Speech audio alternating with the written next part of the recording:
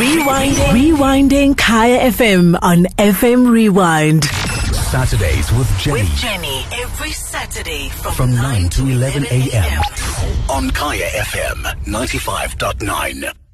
Well, I'm going to suggest that you do something that maybe you haven't done before, and that is to get to the Javett Art Centre. It's at the University of Pretoria. It actually spans the road, so you enter the centre. I mean, it's big.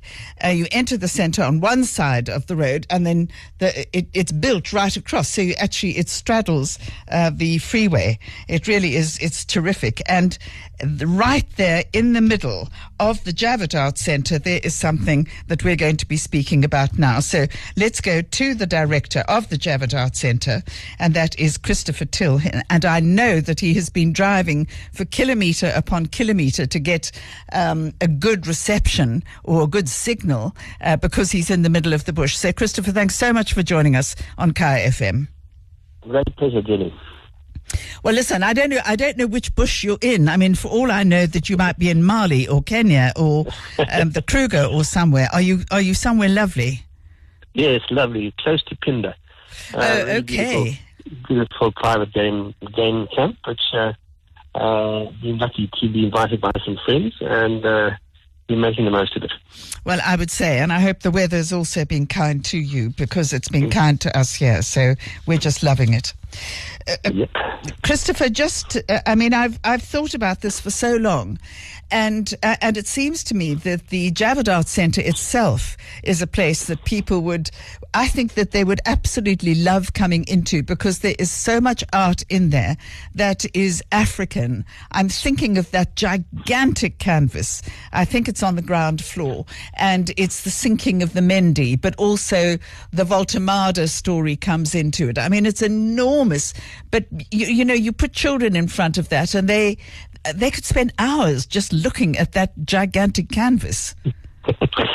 Well, yes, we've got a number of exhibitions at the Javett, which we opened last September, and sadly had to close again, like everybody else, in March, and we are reopening again on the 24th of September. So once again, people will be able to come to the Javett and have a look at the exhibitions which have been sitting there for quite some time. And, of course, the engagement with a wide audience, including children, is important, and it's part of our public programming, where we introduce the artworks that we have in the Javett to the public, and we have facilitators who assist in that process, because, of course, it's very educational, and the many levels to approach looking at art, including the historical narrative, which you just mentioned, the sinking of the Mendi, Delville Wood. There's so many stories that are told by the artists, particularly in one of the main exhibitions we have on, which is 101 Collecting Conversations, which is 101 works collected from 64 institutions and collections around the country, which one could describe as signature works. So it's really worth coming to have a look at. But I think today you wanted to discuss a particular exhibition. Am I right? Yes, I do. I just want to also mention, so people don't think it's just Mapungubwe that we're going to be talking about, but also if you bring children with you, there's interactive art as well, which I think is a brilliant stroke. Well, yes, museums and art galleries are evolving in the sense of being very centrally placed with regard to education, social issues of the day, artists commenting on the human condition, if you want to describe it like that. So we're looking at ways of how that interactivity can take place, and in particular, we've introduced an interactive iPad engagement with the Mapungubwe exhibition. All right, well, let's talk about that, because I'm going through the feelings that I have when we actually entered the section that is Mapungubwe, but you don't see the gold from Mapungubwe at the beginning. I actually thought that it was, I just couldn't believe what I was seeing. I couldn't believe the rings that I was seeing, and I couldn't believe that it was gold, because it was just so overwhelming. Take us through the entrance to Mapungubwe in the first place. Well, it's actually the specific wing of the building is devoted to what we've called the Gold of Africa, of which the Mapungubwe is one exhibition. But I think the collection you're referring to is actually the Anglo Gold Barbie and Mueller collection, which is a West African collection of gold and artifacts, which I originally installed in Martin Melk House in Cape Town many years ago, and we operated that as a museum of gold around a particular collection. And that collection had been put together by a man by the name of Joseph Mueller, a Swiss industrialist. And over 50 years, going to Ghana and the West Coast, he put together this extraordinary collection. That was passed over to his daughter and her husband, Monsieur Barbier, and they opened a museum in Geneva, which is still there, of course, with all sorts of extraordinary collections, including this particular gold collection. Anglo Gold Ashanti at a particular moment bought that collection and brought it back to South Africa. And I was contacted and asked, well, what do we do with it? Who do we give it to? And I said, no, let us make a museum, which we did in Cape Town. So that collection was originally in Cape Town, which unfortunately at a particular moment had to close. And the collection had been in storage for a number of years back in a vault in Germiston somewhere. But with the reopening, or rather the construction and opening of the Javett Art Centre, we were able to bring the gold back into the bottom floor of that wing that you described. And as you walk in, there is a chart, a time chart, if you can describe it that, a historical time chart of the world. But beneath it, we have juxtaposed the historical narrative of gold. So that is your introduction as you move from one space into a dark area where we have hung showcases from the roof, so they float. And in these showcases, we've exhibited that extraordinary gold collection. Now, the gold is representative of power and wealth. And in Ghana and ancient Ghana and Ivory Coast and Mali, gold was traded. And the king and the royalty wore these extraordinary gold jewelry pieces made by goldsmiths. And to see the volume, not only the volume, but the scale, as you described, of these amulets, bracelets, rings, with a zoomorphic theme, because they responded to proverbs, which were part of the spirituality of the people. And then one moves upstairs into a space where there is a single showcase, and in that single showcase, all the major pieces of Mapungubwe gold have been placed. So they are exhibited almost in a reverential manner, where it reflects the fact that the Mapungubwe gold was found on top of the Mapungubwe hill mountain, and it was a spiritual and sacred site in graves, because the gold was buried with the kings and royalty. So it's almost like a tomb of showing the Mapungubwe gold with the rhino and the staff and so on. So it's an extraordinary visual and exciting experience. Christopher, what sort of blew my mind with both the exhibitions that you're talking about was when you go into this dark, this womb-like place, womb tomb. It's an enclosed dark place, and the gold just shines out. Yes. Most of us are familiar with the figure of the golden rhino, but Yes. I had no idea about the staffs, the heraldic. Just take us through that, because I've not seen even pictures of it. Yes, well, the collection was originally excavated from the hill I described which is on the border of Zimbabwe and Botswana, where the Shashi River meets the Zambezi, and was the Limpopo. I don't want to get confused. The Limpopo, and the site in itself is absolutely amazing. You can only get to it on one route, so it could be guarded very easily with the populace below and the royalty above. And in these graves were collections of what had been anklets, bracelets, necklaces of gold beads, hundreds and thousands of them. And the technique of making those beads is quite amazing. And then the pieces that you are referring to, the famous gold rhino, the bowl, the staff, those pieces were in certain of those graves. And some of them have been restored. It's mainly gold leaf over a wooden core, using gold tacks to hold the gold leaf over that core. But they are national treasures, and they are national treasures. And the juxtaposition of those extraordinary pieces in this hallowed space and place, paying homage to the heritage of the people and their spirituality. And we're the custodians of that collection. They've been in a building in the University of Pretoria since the 30s, but now we've been able to take those pieces and put them in a place and space where the public can easily interface and enjoy and learn and experience the power of those objects. Well, Christopher, just hold on a moment. We've just got to go away for a couple of minutes. So if you've just tuned in, we're having a fascinating discussion about the Mapungubwe gold, but also gold from other parts of Africa. And I'm talking about jewelry.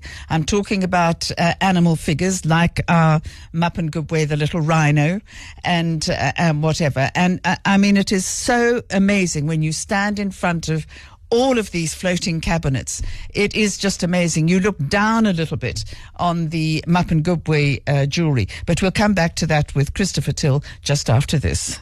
Saturdays with Jenny. With Jenny, every Saturday From 9 to 11 a.m. on Kaya FM 95.9. And we're talking to Christopher Till, who is the director of the Javett Arts Centre at the University of Pretoria. And I'll give you the details of the address and opening times, but it is only open, I think, in a couple of weeks' time. But Christopher, just to go back to the Mapungubwe collection in particular, the rhino is absolutely beautiful. It is so dainty. And I had no idea until I actually went there that it wasn't solid gold, it was gold leaf.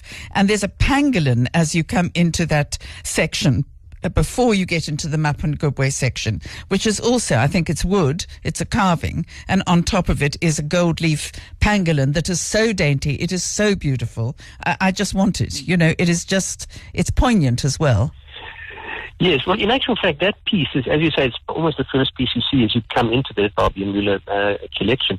That one is actually cast gold. And I think most of that collection is cast, and that is what is so extraordinary. There's sort of an ancient tradition of casting gold. And you would have noticed some of the other zoomorphic animal figures there, that extraordinary crocodile. Which is probably about 30 centimeters long and weighs a considerable amount. I mean, so that is a solid gold casting. There is the monitor lizard, same sort of thing, and then you might have noticed the lion in the second section of that room, which is an amazing piece, also cast gold. So the actual techniques used in making these objects speak to a tradition of gold trade, and as I've said, the gold being used in adornment as symbols of power and wealth. But then there are also other pieces which have a wooden core and gold leaf, like the staffs of office. There are sandals with gold leaf topped on because the king's feet cannot touch the ground. So everything is gold, everything is glitters. It's that extraordinary experience of imagining this alluvial gold mining, and it's alluvial obviously from rivers, but that ancient gold trade was across West Africa through Sahara via Timbuktu to Egypt. And the trade was salt coming back and gold going out. And to think that ancient tradition of gold trade, of which Mapungubwe is also a part, but on the other side, of course, on the eastern side, is long before any gold was discovered in Witwatersrand. So one thinks of South Africa and Johannesburg as this city of gold. Well, there were other cities of gold prior to that, way back in the 1300s. So it's that historical narrative mixed with the technical ability that was shown by the goldsmiths, linked into heritage, spirituality, and sheer artistry. And when the collection, the Bobby Muller collection, was in Cape Town, as I described earlier, that was really used by Anglo Gold at the time as an opportunity to show people a traditional design, and to get contemporary jewelers to have a look at those designs, and serve as some sort of inspiration. So now that it is in this very special situation in the Javett, that same thing applies. It's not only the wonder as somebody walks in, but it's a great deal of information is contained on the one wall panel, which describes the techniques, how it was made, what the zoomorphic figures represent, and also photographic imageries to show how it's worn by the people of West Africa. And of course, we're still in the process of developing the Mapungubwe gold to its next phase, and that we want to produce a virtual reality experience where you can feel as though you're walking across the mountain in the north of our country in that space. So we will add the experiential element that you spoke about. So, just to come to a conclusion, what I imagine from the gold, the Mapungubwe gold, are these ceremonies that must have taken place on top of the mountain. You don't have the staffs and the heaviness of some of the implements that you could see. You don't have that without some kind of a ceremony. Well, definitely, and the gold collection, as we've been talking about, is with us at the Javett Art Centre. However, the actual archaeological elements that were excavated on the site are still in another building in the university campus, in the old arts building.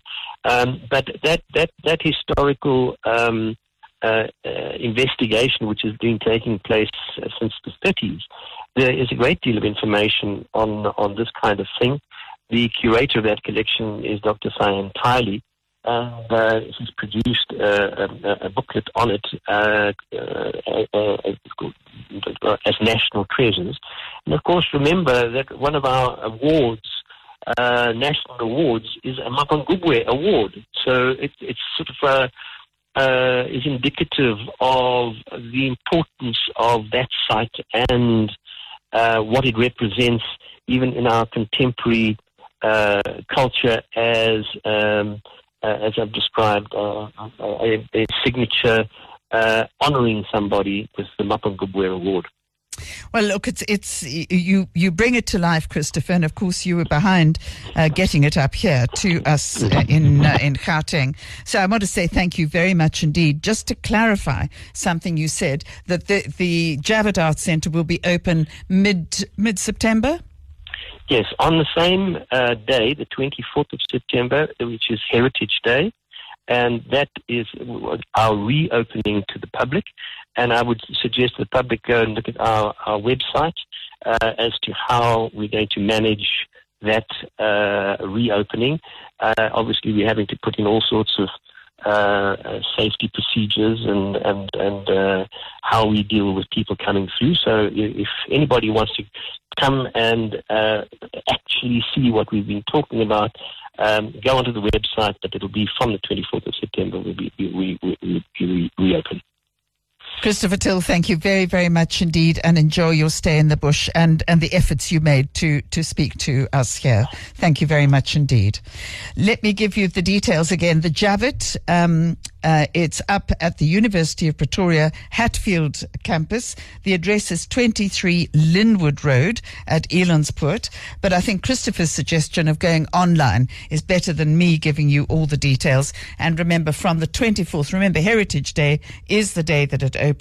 But when it's a little quieter, maybe go there and maybe take your children, because there are some gigantic canvases, almost as big as 2 rooms put together, of some historical events that have happened in South African history. I've actually taken photographs of it just to remind me of it, but it is worthwhile taking young people there as well. And sometimes you want to have a quiet space and look at art for art's sake, but that gold is just absolutely amazing. And as Christopher kept highlighting, it's not only just a South African heritage, it is a world heritage. The sophistication of that gold is absolutely phenomenal. I promise you, it really is. You'll be phoning me and saying thank you for sending us there. So just enjoy that. Coming up next, of course, we'll be speaking to Malusi Shabalala. It's a good day to have a good day. Good day. Saturdays with Jenny, every Saturday from 9 to 11 a.m. Rewinding Kaya FM on FM Rewind.